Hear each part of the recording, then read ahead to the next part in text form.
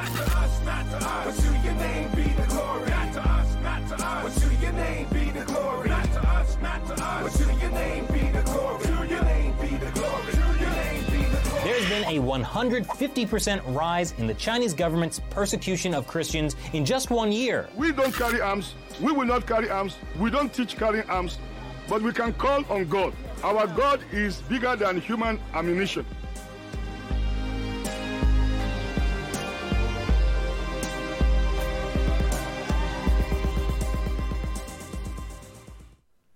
Hey everybody, welcome to episode 29 of The Fifth Seal. I am your host, the Evangelical Norm. The Fifth Seal is a podcast I do for the persecuted church around the world to bring awareness. And we are in the midst of Persecuted Church Awareness Month. In the midst, we are at the beginning. Yesterday was the first day of the month, so November, Persecuted Church Awareness Month. We do, every single day, I do a podcast talking about giving you a story about some kind of persecution around the world. We take a look at that day's country on the world watch list, wherever we're at. Today we are at 29. You'll notice that the episode numbers go backwards. It's because we are counting down. So every episode number coincides with that number on the world watch list. So today we are looking at Tajikistan, and we'll look at some information about that and some prayer points. So something new that I'm doing throughout the rest of this month, and I will do on the Fifth Seal until this young girl is returned home to her parents or she goes home to be with the Lord. And that is an update on Leah Shabiru. She is a young Nigerian girl who was kidnapped a couple of years ago by Boko Haram when they took I think it was 109 girls from Nigeria from a Christian school were kidnapped. 5 of those have gone home. The rest have been returned to their 5 of those have died, have passed away. The rest of them were returned home to their families, all except for one, and that's Leah, and she refused to renounce her faith in Christ, so she is still being held captive by the terrorist group Boko Haram in Nigeria. So we'll talk about her every single day this month, unless somehow she is released this month. We'll give an update, even if it's just a reminder to pray, and then throughout the rest of the year as we go through until she is released or the Lord chooses to take her home, we will have an update about Leah in the Fifth Seal. And I'm doing this because a couple years back when Pastor Saeed Abedini was held captive in Iran, I changed my profile pictures, changed my cover pictures on social media. Every single day I did some kind of a social media outcry to our government or the Iranian government or something about Pastor Saeed's release. And so I'm probably not going to change my profile pics and stuff like that. Given the day and age that we're in, I don't want people to think I'm identifying as a young Nigerian girl.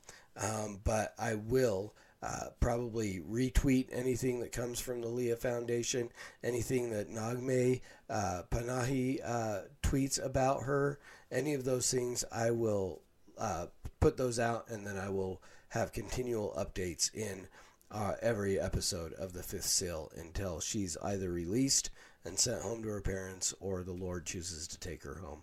So let's go ahead and jump in. We're going to look at, this is from persecution.org.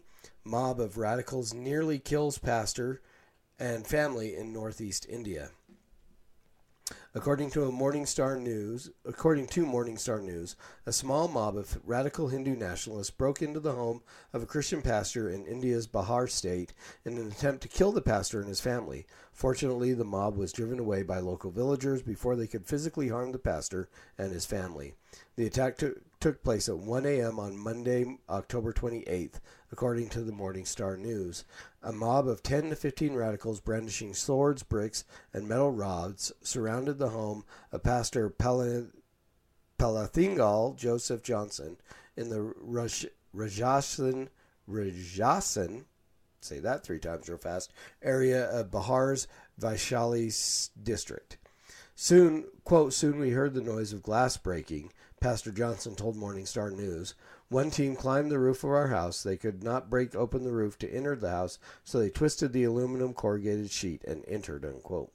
Pastor Johnson and his family, including his wife and 4 children, hid themselves in one of the home's 2 rooms. However, the door to that room did not have a lock, so Pastor Johnson and his wife had to use their bodies to block the radicals from entering and attacking. According to Morning Star News, Pastor Johnson calls to local police went unanswered, so he called a local Christian for help. Soon, 50 local villagers arrived on scene and drove away the radicals. Quote, if the attackers had managed to come into the room where the family was hiding, we would be looking at a much worse situation, unquote. Pastor Gautam Kumar, a local activist and pastor, told Morning Star News, quote, I do not doubt that they would have killed the family, unquote. The incident has been reported to local police, and a first information report has been filed. However, no arrests have been made in regards to the incident. Attacks on Christians and their places of worship in India continue to rise in both number and severity since the current BJP party took power in May 2014. The number of documented incidents of Christian persecution has more than doubled. So we want to continue to pray for this pastor and his family and all of our brothers and sisters in India.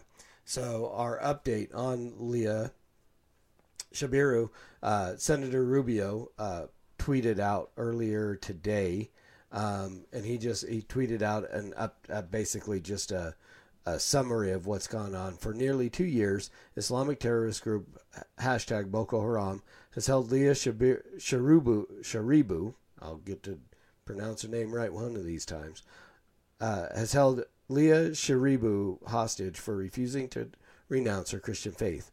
I urge Nigeria's government to ensure Leah's safe release and to protect people of all faiths against extremism in Nigeria. Hashtag free Leah, hashtag expression, not oppression. So again, Boko Haram has been very aggressive throughout Nigeria. A lot of the Fulani militant groups and Al-Shabaab are all groups that in that area who are constantly attacking Christians and so on. Of course, Boko Haram kidnapped these girls 4 years ago. You'll remember the Michelle Obama photo, hashtag bring back our girls. And all of them have returned home in one way or another. 5 have been called home to be with the Lord. The rest went home to be with their families.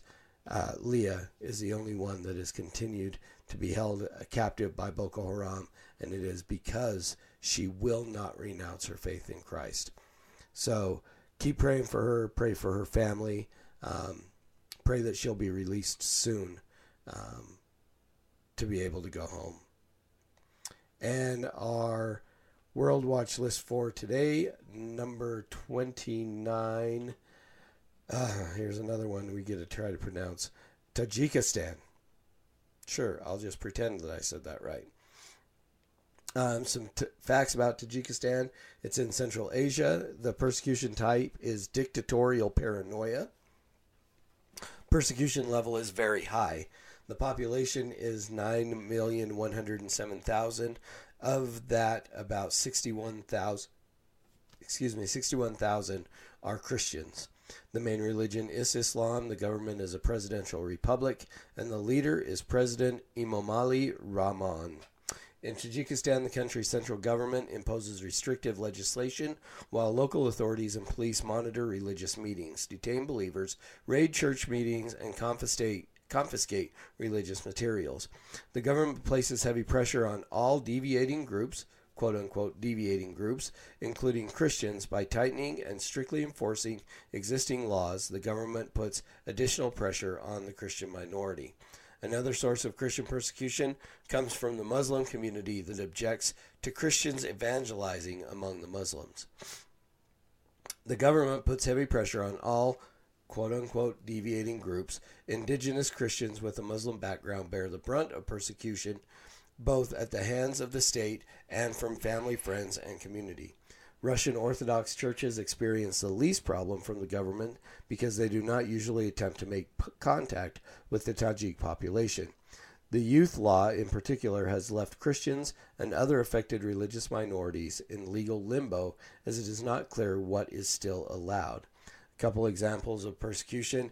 In June 2018, a young convert explained the Christian faith to his mother, and his Muslim relatives heard about it. The convert's elder brother beat him severely, demanding that he return to their native religion, and used a hot iron to burn his hands.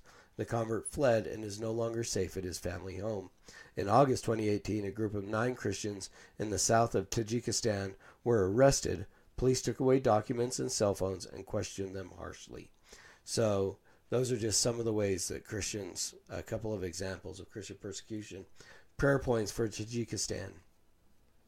Pray for bold faith for Christians who are under surveillance by authorities and are beaten and pressured to renounce their faith.